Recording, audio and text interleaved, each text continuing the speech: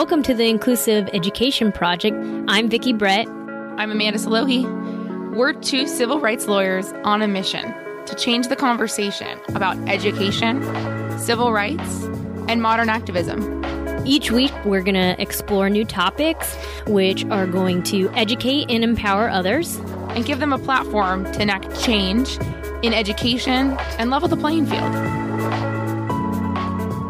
Welcome back, everyone. I was going to say happy new season of our podcast, but we don't really go in seasons. We just we took a break here for you. We took a break. It's the fall season. Well, it's August and everybody's going back to school and it doesn't feel like fall semester, but it technically is fall semester, everyone. Well, you know how when you think about seasons, you think about TV shows you watch and it's the season starting, the season premiere, the season finale. And I feel like watching TV nowadays, we don't think in those terms because TV is just all the time, especially if you binge watching or streaming.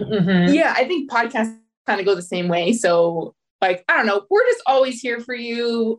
Even if we're off, go to our social media because we're dipping our toes in coming back because technically we are going to be airing an episode of the Diverse Thinking, Different Learning podcast. We were guests on recently with Dr. Karen Wilson. You may remember Dr. Karen Wilson because she previously was on our podcast. Yeah. And we had a really great conversation about, we always get into IEEs, right? The independent educational evaluations, what people are doing, how they're doing it. And this was she wanted to have us on so that we could talk about, she has episodes over the summer and she was just what can you do as a parent to prepare for the upcoming school year, right? So I think it's still applicable to a lot of you listeners because while some are going back to school, there's a lot of things that are helpful that we talk about in this podcast. And then if you still have a couple of weeks, it helps kind of give you some time to prepare. Some nice tips and tricks to start the school year. We want to start you off on the right foot. So we hope you enjoyed this episode. Yep. And we'll be back with our own episode flavor next week. We'll talk to you soon. I'm so glad that you're here. How are you both spending your summer? It's just started, right? Yeah, recharging. This last school year was quite the school year and not in a good way. There was so much going on. There was. And I feel like we're still dealing with the effects of the entire COVID first shutdown, second shutdown, third shutdown, however many shutdowns we had. Right. And the after effects, we deal in statute of limitations of 2 years. So the 2 years right now was the beginning of COVID. So I feel like last summer, it was still about figuring out how are we getting kids back to school? What's going to happen? By now, most kids are back in person, except for our medically fragile kids. So, we always get the question of what are you doing this summer from school teams? And we're we still work over the summer. I know. Well, you actually paused your podcast because I was just good for them for pausing that. And I agree. I can't wait to jump in because I think that even though, the majority of kids transition back to school, there are still so many stops and starts and difficulties with the transition and kids going home because of COVID outbreaks. Well, there's a collective trauma that's completely unaddressed in each and every single IEP meeting that we go to. I've had to say multiple times, or I guess this past school year, I had to say multiple times, we're still in a pandemic. I know you might not think so, but we are still here. And I don't know that teachers knew how to address the collective trauma. I think some did it in a really great way, but let's just sweep it under the rug is manifesting itself via behaviors, via a need that is not being addressed. And I think that that's what's been so difficult is everybody has amnesia or something. and it's usually you have a couple people on the team that agree with you or see whatever, but it's everybody's sweeping it under the rug. It's really sad. And we're seeing so many more kids who academically, they're capable, right? And I think a lot of teams are thinking, well, these kids missed a lot, So it's okay if they're a little behind academically. So that doesn't mean that they need services, but they're completely ignoring the behavioral, the mental health, the social skills, all of this, especially our young kiddos. Like imagine the kids that in 2020 started kindergarten and they didn't even get to finish kindergarten. And now they're approaching going into third grade, where by third grade, we talk about that's the transition from learning to read to reading to learn. And what happened to these kids who didn't learn to read, what that does to them as a child. I mean, that's a young child still, a young child who's learning how to behave in a classroom. What do I even do? Do I sit here? Because at home, it's not the same. Even if the parents set up a really good system of here's your desk and here's your Chromebook or whatever that may be, there weren't 20 other kids that they hear all these distractions. There weren't the desire to be like, oh my gosh, my friend is right here. I just want to play with them, right? Or there's a pencil on my desk. I want to fiddle with it, right? So we forget about all of the things that I think we teach in kindergarten about being in school. We're not teaching now, but we should be because they missed that. And that's just kindergartners. Right. When these issues go all the way up to high school, and you both brought up two very important points. And now I know where I'm going to put this episode because I just had someone talking about trauma. And so I'm going to put this episode after that one because Vicki, you mentioned collective trauma. And then Amanda, you're talking about, kids who missed out on critical periods of learning. And it seems to me that and I've talked about this before, is that the schools don't know. And I think that's why we've been inundated in my private practice with assessments, because the schools didn't know how much of this is gaps in learning due to COVID and how much of this is an unaddressed, unidentified learning disability or mental health challenge. And even if it's, well, we would expect that because of COVID, does that mean that they don't get intervention and don't get support? Right. And I mean, there was COVID relief money that was going to address this actual point. Yeah. And in reality, the IDEA and how we determine eligibility for an IEP doesn't discriminate against something like a global pandemic. Whether or not, if that kid has some underlying condition, whether it be a learning disability or a mental health challenge, and that is impacting their education in any way, vocational, academic, social, emotional, in any way, they still could be found eligible under an IEP. And I think that's the piece that a lot of teams are missing. They're thinking, well, if this kid had gone through the pandemic, they would never have needed an IEP because they don't have a diagnosis of autism or ADHD, or anything along those lines. So we're not even going to assess. And I mean, in fact, I had a kiddo, a new client that I, just retained, it falls under that boat, who for years never really, was kind of on that edge of like, do they need an IEP? Do they not?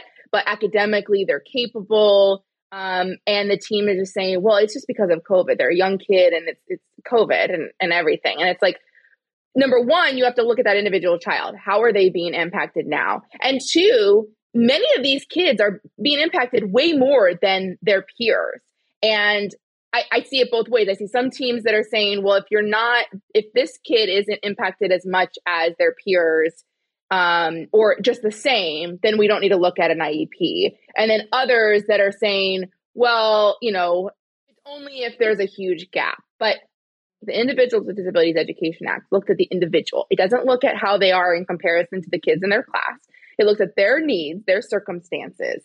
And their circumstances may have been that because of COVID, not only did they miss time, but they went through the trauma of their parent dying, their grandparents dying. Maybe they had to move because they couldn't afford their home because their parents were laid off. They didn't have access to internet. I listened to an NPR story the other day on a podcast about a child whose family had to move back to Mexico during the pandemic to help family and be there for family. And this child missed a year and a half of school. And the school just was like, well, they're just missing. They just left. They just disenrolled and never came back. And I'm thinking about it from perspective of like what we do. And I'm like, why didn't the school reach out to this family? They just assumed that they just weren't re-enrolling just because they didn't want to. And it's like, there's so many circumstances that occurred during the last 2 years that all create this collective trauma, not to mention just being away from peers alone. I mean, all of this impacts. Absolutely. And I think that's why you say that the special education world can be tricky to navigate. And so many parents are not aware of some of the things that you've just said, that because of mental health issues related to COVID, that their child can be eligible for support if it's impacting them in the classroom setting. And that's why the work that you do with the Inclusive Education Project is so important, because what you're doing is you're getting information into the hands of parents who can then better navigate the educational system, which is so unclear to so many people. And it's not like they put it on their website. If your child is struggling, these are the steps to follow. I wish they would, but it's almost hidden. Like you have to figure out how to navigate the system and what to ask for yourself. And why is that? Why is it so tricky? Do you have any thoughts about that? Because I wonder. Yeah, you have lawmakers in Congress creating laws about things that they may or may not know about personally. They may be doing research, and that's great. They have people that are doing the research for them, right? So they're getting a memo. But when you have to go through it yourself, and plus it's the overarching, right? The IDEA is the overarching, it's the federal law. And then you have different states that implement different laws underneath that. So for instance, in California, we have specific timelines for when an assessment is to be completed when a parent asks for it for the first time. It needs to be done within 60 days, plus the IEP meeting needs to happen within that time. You're not getting that in Arizona. So then you go into the county, you go into the district, you go into the individual school. All those people are doing things differently. And so you have some districts that do it really well where, yeah, you could go online and it kind of gives you some steps. Then you have teachers that probably should know that if a parent, is asking about support, you are responsible under the law to help that parent put in writing that they would like the child to be assessed. That doesn't get talked about, right? I think it's just so convoluted from the highest level. Yeah, it's legal jargon for the most part. I mean, that's one of the reasons why our podcast, we try to take the legalese and make it easier for the average person to understand, because that's what we're dealing with. We're not dealing with, everyone is not a lawyer. They didn't go to law school. They didn't, even most people don't read the law, right? They can't, or they don't have the time because it's very lengthy. And that even applies to schools. Teachers and administrators, when they go and get their credentials, they go and get their bachelor's degree, their master's degree, their teaching credentials, they're not required to take legal classes on what the law says about special education. So the majority of people working at schools don't have that underlying basic knowledge of the law. And school districts are not doing a good enough job of training their teachers and their staff on the basics. I mean, the very basic thing that teachers should understand is the child find requirement that ensures that school districts identify and evaluate students who's may be impacted and who may be eligible. And this law is, the threshold is so low. And that's why I'm saying school districts don't do a good enough job, because the amount of times we get parents that come to us or ask us about whether or not their child should have an IEP, and the cases where they've gone on for years without even an assessment. Because there's a difference between, okay, I think this child might need something, but I don't know. And okay, this child clearly, has a diagnosis of a cerebral palsy and they have all these deficits. They're going to definitely qualify, right? But that's not the question. The question isn't whether or not the student is going to qualify. And that's the decision a lot of teams make, because they think, well, I don't think they're going to qualify, so that's my answer. But that's not the question. If there's a suspicion of a disability by any member, parent, soccer coach, teacher, librarian, anyone in that child's life who has a suspicion of a disability or a learning challenge that may be impacting their education, an assessment must be done. Whether that assessment results in eligibility is a different story. But that fundamental first question, not enough staff members are educated about what that threshold is. And so for listeners in the US, and this may actually apply to other countries as well, but we're in the US, so we'll talk about the US, who have a child who they've seen struggle this past academic year, who, left in June with a progress report that indicated areas of difficulty. And they're thinking about whether or not their child needs an IEP or a 504 plan. What would you recommend to them now? This is the summer. Can they request in writing this summer, like today, the day that they hear this podcast, an assessment for their child who they suspect needs services through the school district? Yeah, absolutely. It could be done over the summer. However, testing does not begin over the summer. Any vacation or break that is over 5 school days automatically gets told to the next school year. So think of, winter break and summer break, right? What I would suggest is you email a plethora of people, right? People are going to be out of the office. And it's always good to put multiple people on emails. We have it in our hand, right? That we can do this. It used to be write a letter, take it to the secretary, have her stamp it, make a copy so that but now we got the timestamp here, right? And to avoid it, went to my spam. Oh, I didn't get it. You get like 3 or 4 different people. You get the teacher. You may not know who the teacher is next year. Okay, fine. But maybe you put last year's teacher because they might have some information that would be useful. The principal, the vice principal. Hey, if you have the admin, the assistant to the principal, add that person too. You're going to want to be able to, if you're going to do that right now, I would, or in the fall. And even go to the district website, and every school district website has a staff directory of their special education department. And even the superintendent, you can even send it to the superintendent. Whoever's email you can get that is a district administrator is important too, because while the school does have an obligation to bring this to the district to start an assessment process, many schools are just not as apprised of this process. Or you might have a principal that makes up their own decisions and says, well, I don't think this child's eligible because I talked to the teacher and the teacher didn't think so. Right. So having that accountability of the district involved is just as important. So if you take that first step, you're going to include, even if it's 5 to 10 emails, put them all on there and then set a reminder for the first day of school, because the first day back is when this time period triggers. So in California, they have 15 days to get you an assessment plan, 15 days. So yes, the 15 days doesn't start during the summer, but it starts that first day of school. So it's best, yes, they should be reaching out to you automatically, but do your due diligence. And once you have the new teacher, say, look, I want to let you know that we had these concerns last school year. We let the district and the school know. I'm giving you this as well, because I want you to look out for these things. And I want you to keep an eye out while we go through this process. It's important to give the most information that you can give a team, the better. So when you make that request, I believe my child needs an IEP assessment. That is legally enough for them to do an assessment, but the best thing to do is to give as much information. So why? Why do you think your child is struggling? So I looked at my child's report card, and there's 6 areas where they're not meeting standards. They are having a lot of trouble even wanting to go to school. They're upset.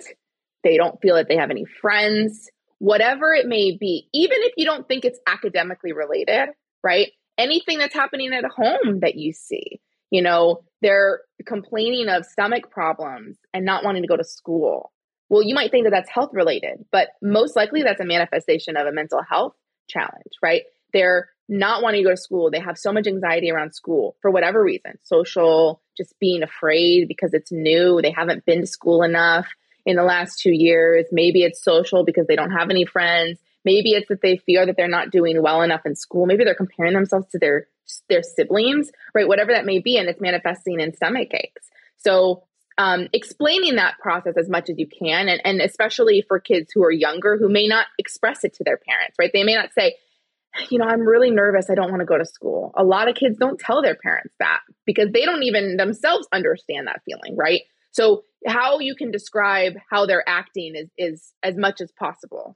And parents were in a unique position, right?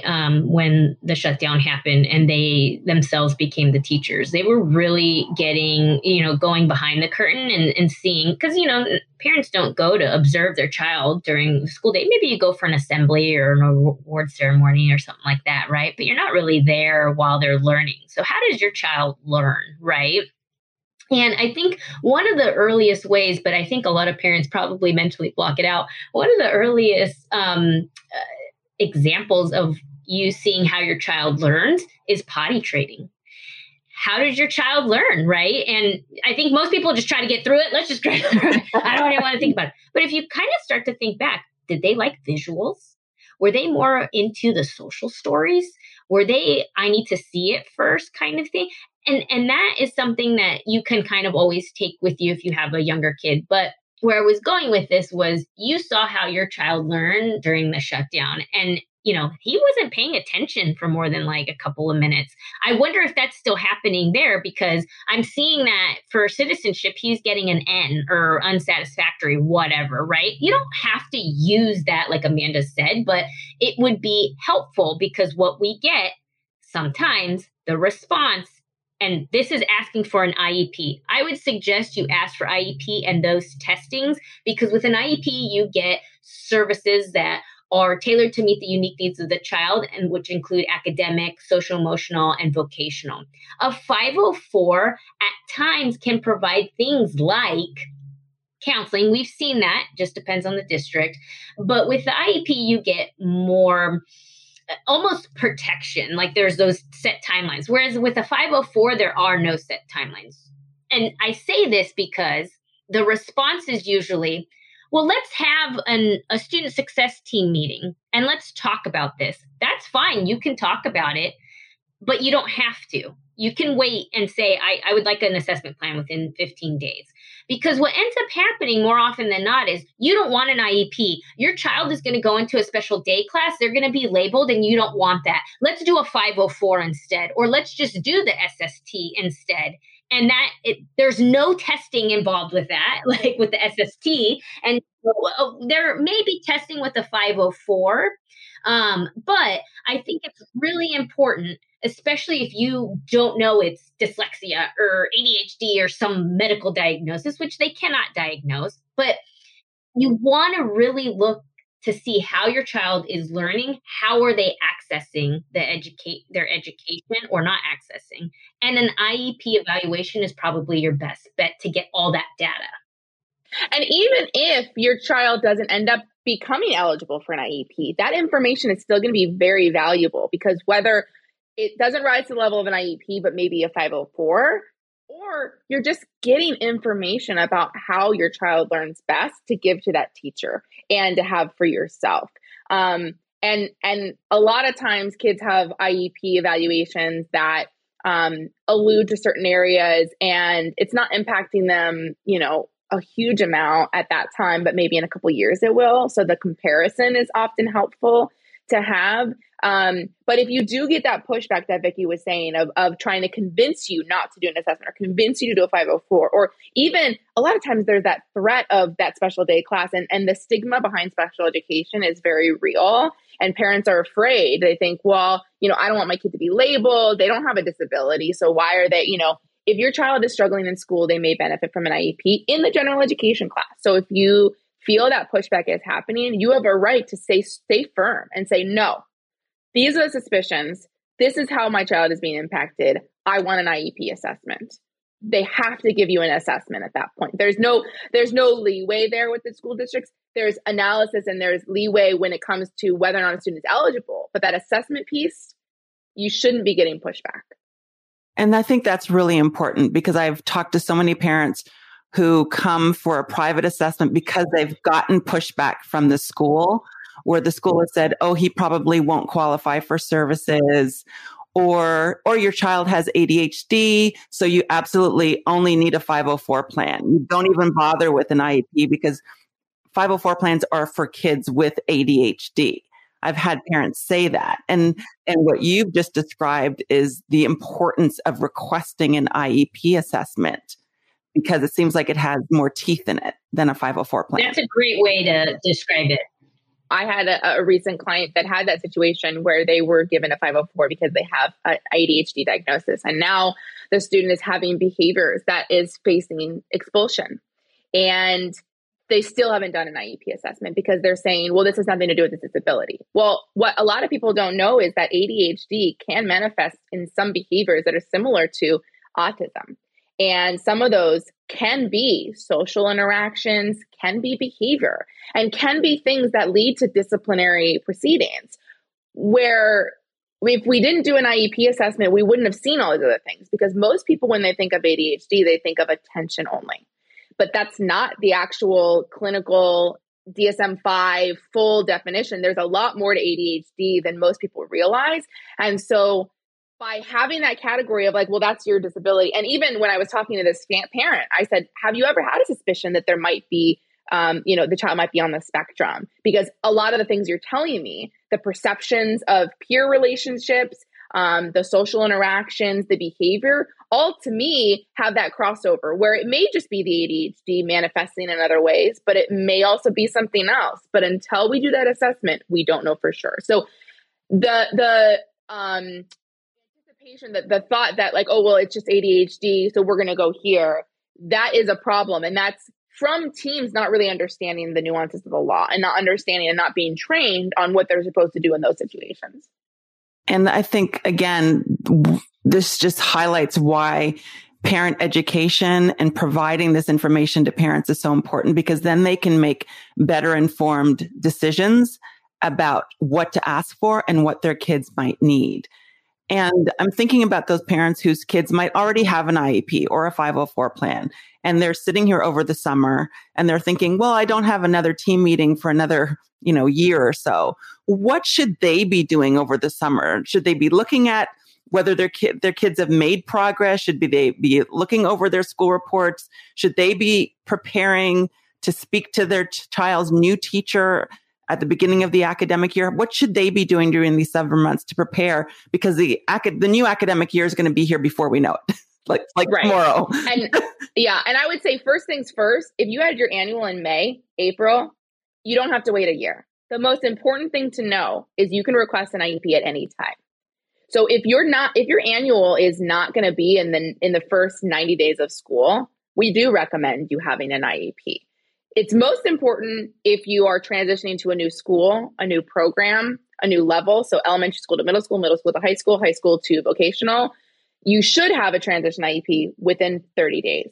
But if you're not doing that transition, it's still important within the first 60 to 90 days to have an IEP, because you're still dealing with usually that gap of summer and the child getting older and transitioning to a new classroom, a new teacher. Maybe they're middle school, high school, they're transitioning to 7 new teachers.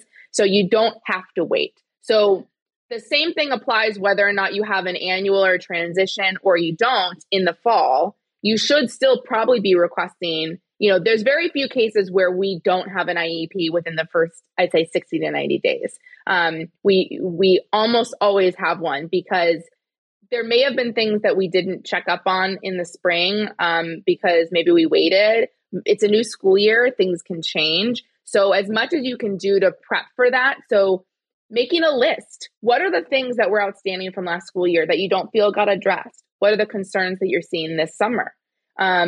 And what are the things that you would like the team to keep an eye out for in the fall? And there's nothing that says that you can't email the team over the summer or the first day of school to say, hey, these are my thoughts from last year. I want to start the school year on the best foot we can. I also think it's important to reach out to the teacher when the child is a bit younger and, they're not necessarily aware or really have a concept of what their unique needs are. I think that's where an email from the parent kind of setting up the child is a really good idea. Once you get into middle school, I like the student to try to write a letter if they're able to and they feel comfortable, so that it can be sent out, to each and every one of their teachers. And in middle school, when I, tell my parents to help their child, or when the parent just does it, I can't tell you how many times within that first day, a lot of the teachers go, I had no idea. Thank you. All that teacher should be getting a copy of the IEP, and maybe it's an IEP at a glance, and they have 500 new students. Maybe 30 of those are IEPs. And especially when you have a kiddo that doesn't look like, and I'm doing quotes because it's so obnoxious, doesn't look like they have a disability, right? It's so important to let them know, hey, this is my child. These are their unique needs, and in that way, the teacher has a heads up, especially a middle school teacher, for that 30-day IEP meeting. Hey, you know what? I did notice X, Y, and Z. Maybe they catch something that the previous teacher didn't. And then you can add a new goal. You could add new services. You can get all that done at the beginning of the school year, and you're not waiting until May. And this happens a lot. Why did you guys wait to tell me this? And it's like, it's not like they are purposefully doing it. We get it. They're completely busy. But that's kind of that. Nobody likes to be in that position. Wow, this whole school year has gone by and you're saying that he's having this issue with bringing in his homework and turning in his homework? And so that's why it's important. And so, once you establish that communication with the teacher, I think it helps build a relationship, right? You're not trying to be pushy. You're not telling them what to do. You are simply presenting in a nice, concise email. Hey, this is my child. These are some of their unique needs. I would look out for this. This is what happened over the summer, whatever. I think that is always, I have not had a teacher at this point, and anything can happen, I suppose, but say to a parent like, oh, please don't email me, right? Like, please don't. It's been very helpful. So that's something that a parent can start thinking about doing now. Mm-hmm. Yeah. And since we still have a little bit left of summer, another thing that is often helpful is take that IEP that you have, look at those goals, try to implement the goals at home. Hopefully you've had a good team that has explained the goals and they're very clear and you understand them. And that's such an important tool that you have. They should be written in a way that you can do them at home. And so if you try them out, right, and you take data, even if you only have time to do it once over the summer, if you can do it multiple times, great. But if you only have time to do it once, that's great. Because what you're going to find by trying to do these goals is you're going to see firsthand what the student can do or can't do. And sometimes we see that these months of summer, with some of these kids, so much happens. Whether they're going through a summer program or you put them in a camp and they're actually learning some of these skills, or just something clicked, right? You don't know. And so we often get teams that'll say, okay, look, if the student makes great progress at the beginning of the year, we can always change the goals. We can always make them more challenging, or we can add to a different goal. But the best thing to do is start off the school year on that foot of, look, this is what we did this summer, or I tested them over the summer, and they're making so much progress, or sometimes regression happens over the summer. So you're giving the team kind of more of a baseline. Because when you have a baseline, let's say you had an IEP in May or June, and your baselines are from May or June. That doesn't mean that they're going to be the exact same in September or August. And maybe your annual wasn't except until December, right? And so you've gone December to June, and let's say you didn't have an IEP. Okay, well, we recommend having an IEP before the school year is over, but let's say you didn't. This is a good opportunity to reevaluate and look at where your child is now, and give that feedback to the team and say, this is, and by doing the goals at home, if there's any issues with clarity of the goal, like let's say the goal was not written whether or not the student should be independent or not, and you're like, oh, I don't know. Were they supposed to be independent? Was I doing prompting? That's your opportunity to write down questions. And then have that IEP and flush this out, clarify. Don't wait for the annual to clarify. So that's a way for you to see, you know what, I looked at the goals again and they made sense of the annual, but now I'm thinking there's these 3 other areas that are actually, something that we'd want to look at. So it gives the opportunity, 1, to give that baseline to the team, 2, to see, are there areas that we should be taking data, right? Because the start of the school year, maybe those first 30 days is a transition, right? Transition to a new school, new program, new teacher, whatever. It's the honeymoon phase, right? They're doing great, or the transition was a disaster and they haven't gotten used to it. Either way, that first 30 days, we're not sure. So taking data, maybe the 30 to 60 day point, is a good frame of reference to determine, are there other areas that should be included in this IEP, and not waiting for that annual to make that determination, because we don't have to wait. And we probably should have prefaced this because I know there is an invisible load for many mothers, and we're not telling you this is all that you have to do. It is completely okay to not have your child do anything over the summer. I think it's important to say why. She had a really tough time at the end of the year. We are deciding not to do summer school if they offered it, right? Because a lot of times it'll be like parent declined summer school, right? Or ESY, extended school year. But sometimes it's very important to know why. She had a hard time. She needs a break, because you are modeling for your child mental health breaks. You get sick and it's like, okay, I got to take a couple days off of work to get better. We need to do that mentally as well. And it is perfectly okay to say, you know what? She had a big blow up with some friends. I'm putting her in like a fun camp. And that's what we're doing, because that is still part of the IEP, social, emotional, and even vocational, right? Like even these science camps that are fun, but like maybe they're STEM based or whatever. And that's an area that will help the team decide, well, maybe we can put them in a science general education class if they're just in special day, right? Because the child really likes science. And, this year is biology. So there's going to be a lot of labs and things like that. I think that that's also important to make known, because more often than not, the notes are, not always specific, but it's like when the district makes a decision, it's like all in there. And then it's like parent decline. And it's just like, no, let's put in there. And I think something else that's useful is bring a friend to the IEP meeting. That friend can take notes, because your job is to be there, to listen, to focus up. And if you have questions, to ask your questions and to engage in that dialogue.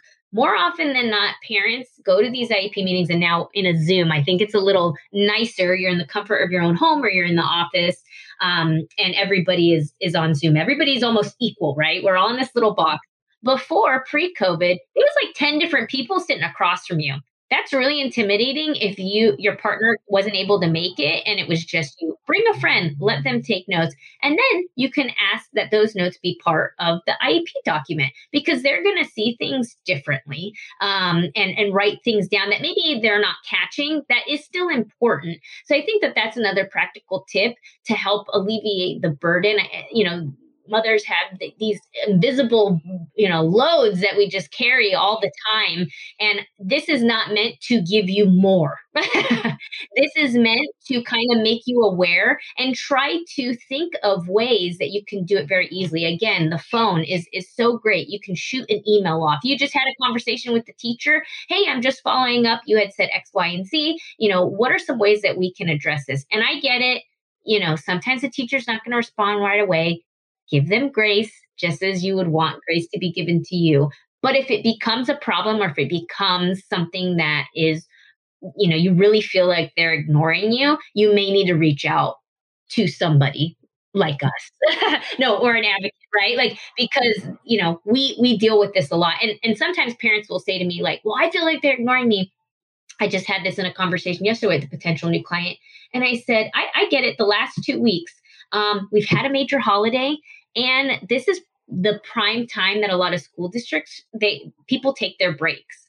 So they're not ignoring you. It's just, and she may not have been thinking that because she was having all these issues, and then she sent all these emails and nobody's contacting. And it's just like, you just need an outside person who's still very passionate about what they do, but it's not my child. So I can have that perspective, and I can give you that guidance to move forward. That is so great. And I just think that what you said about the mental health piece is so important. What you said about kids needing a break over the summer, and then explaining to educators in the district why you chose not to do summer school, because even though there's been increased attention on mental health issues, kids are still not getting the support that they need. And it's just an important piece. I mean, you can't kids can't learn if they're anxious, they're scared, or they're depressed. Yep. And so we have to, or they're experiencing trauma. So we have to pay equal attention to those issues. And I'm also hearing, that parents need to feel okay and feel empowered to ask from educators what their kids need, and for connecting with them and letting them know that these are things that I've observed over the summer.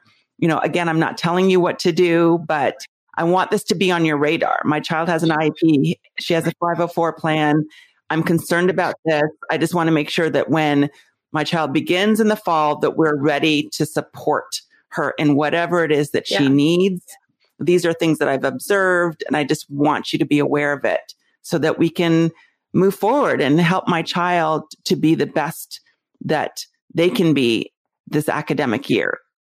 And also what I'm hearing is that some of the things that might have been in the IEP, for example, if there hadn't been a meeting for 6 months or so, and your child is transitioning to middle school or to high school, the academic demands are going to increase. And how are they going to be addressed in this new setting? And maybe you've noticed things over summer or even during summer school that you want to bring to the attention of the school and make sure that your child is being supported as they make this transition. And I think it's important for parents to have this information. I'm so glad that you both made the time to speak with me over the summer, because again, I think parents and kids they need a break. Everybody needs a break. Everyone needs a break. Everybody needs a break. Especially after these last 2 years. Absolutely. Absolutely. But what I'm hearing is that they should take some time if they have any concerns, if they want to reach out to the teachers, to the district now, even though, it may not be addressed until the school year starts, but to kind of take stock of where their child is, where their child might need support, and bring to the attention of their child's new teacher or new school, the kinds of supports that are going to be needed moving forward. And do not assume that once you send that off, especially over the summer, that anyone at the district is going to make it a priority. Mm-hmm. And I feel like a lot of times parents think that, I sent an email and it's like, I have these real concerns. So set up those reminders in your phone, to give them a week. I think that if it's pressing, maybe a couple of days, but, give them a week. And then, you shoot that email. Hey, I'm following up over the summer. I made this request. I know it's the first day of school. What are the next steps? And then in a week, hi, I haven't heard back. I'm getting a little worried, and I think that kind of shows it's a team, right? And we can't move forward if it's me and my kid against the school district. It has to be the district, myself, and my child against the problem. And it's not being able to access their education or whatever. Parents are equal members of the IEP team, even though school districts sometimes don't want to act like that. They are. And, we just hope we can empower parents to speak up.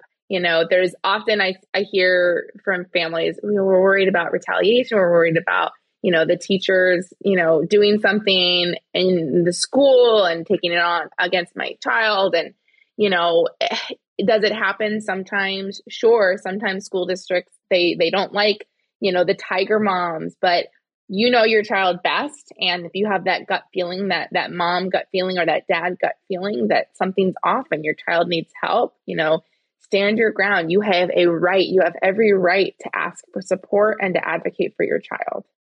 Absolutely. Vicki and Amanda, I cannot thank you enough for being here, because I think this is going to help. I know that it's going to help a lot of parents. And, especially during these summer months where they have some time, often during the academic year, we're on this hamster wheel, but now there's some time to kind of think and review, to take that IEP report out of the drawer, take a look at it. Now, if parents or even youth service providers who work with kids who are struggling want to connect with you both, what is the best way for them to do so? They can reach us via email at admin, A as in apple, D as in dog, M as in Mary, I, N as in Nancy, at iepcalifornia.org. They can also visit our website, inclusiveeducationproject.org, and there is a contact button. If you didn't write down that email, you can just contact us. We'll get the email right away. And we're really busy, I should say, not busy, but active on Instagram. So you can shoot us a direct message, a DM as well. And then we have a really active Facebook group for our podcast, Inclusive Education Project podcast on Facebook. And it's a group, and we have administrators in there. We have parents in there. It's a nice place to go and community that we've kind of built there. And our podcast as well. So, you can look through our archives of all of our episodes. We've had a number of different topics. So most likely the concern that you're having, that we might have had in the podcast episode of it. So you can go back and listen. And if you still have questions, join our Facebook group, or, send us a DM or an email or something. And we're happy to help in any way we can.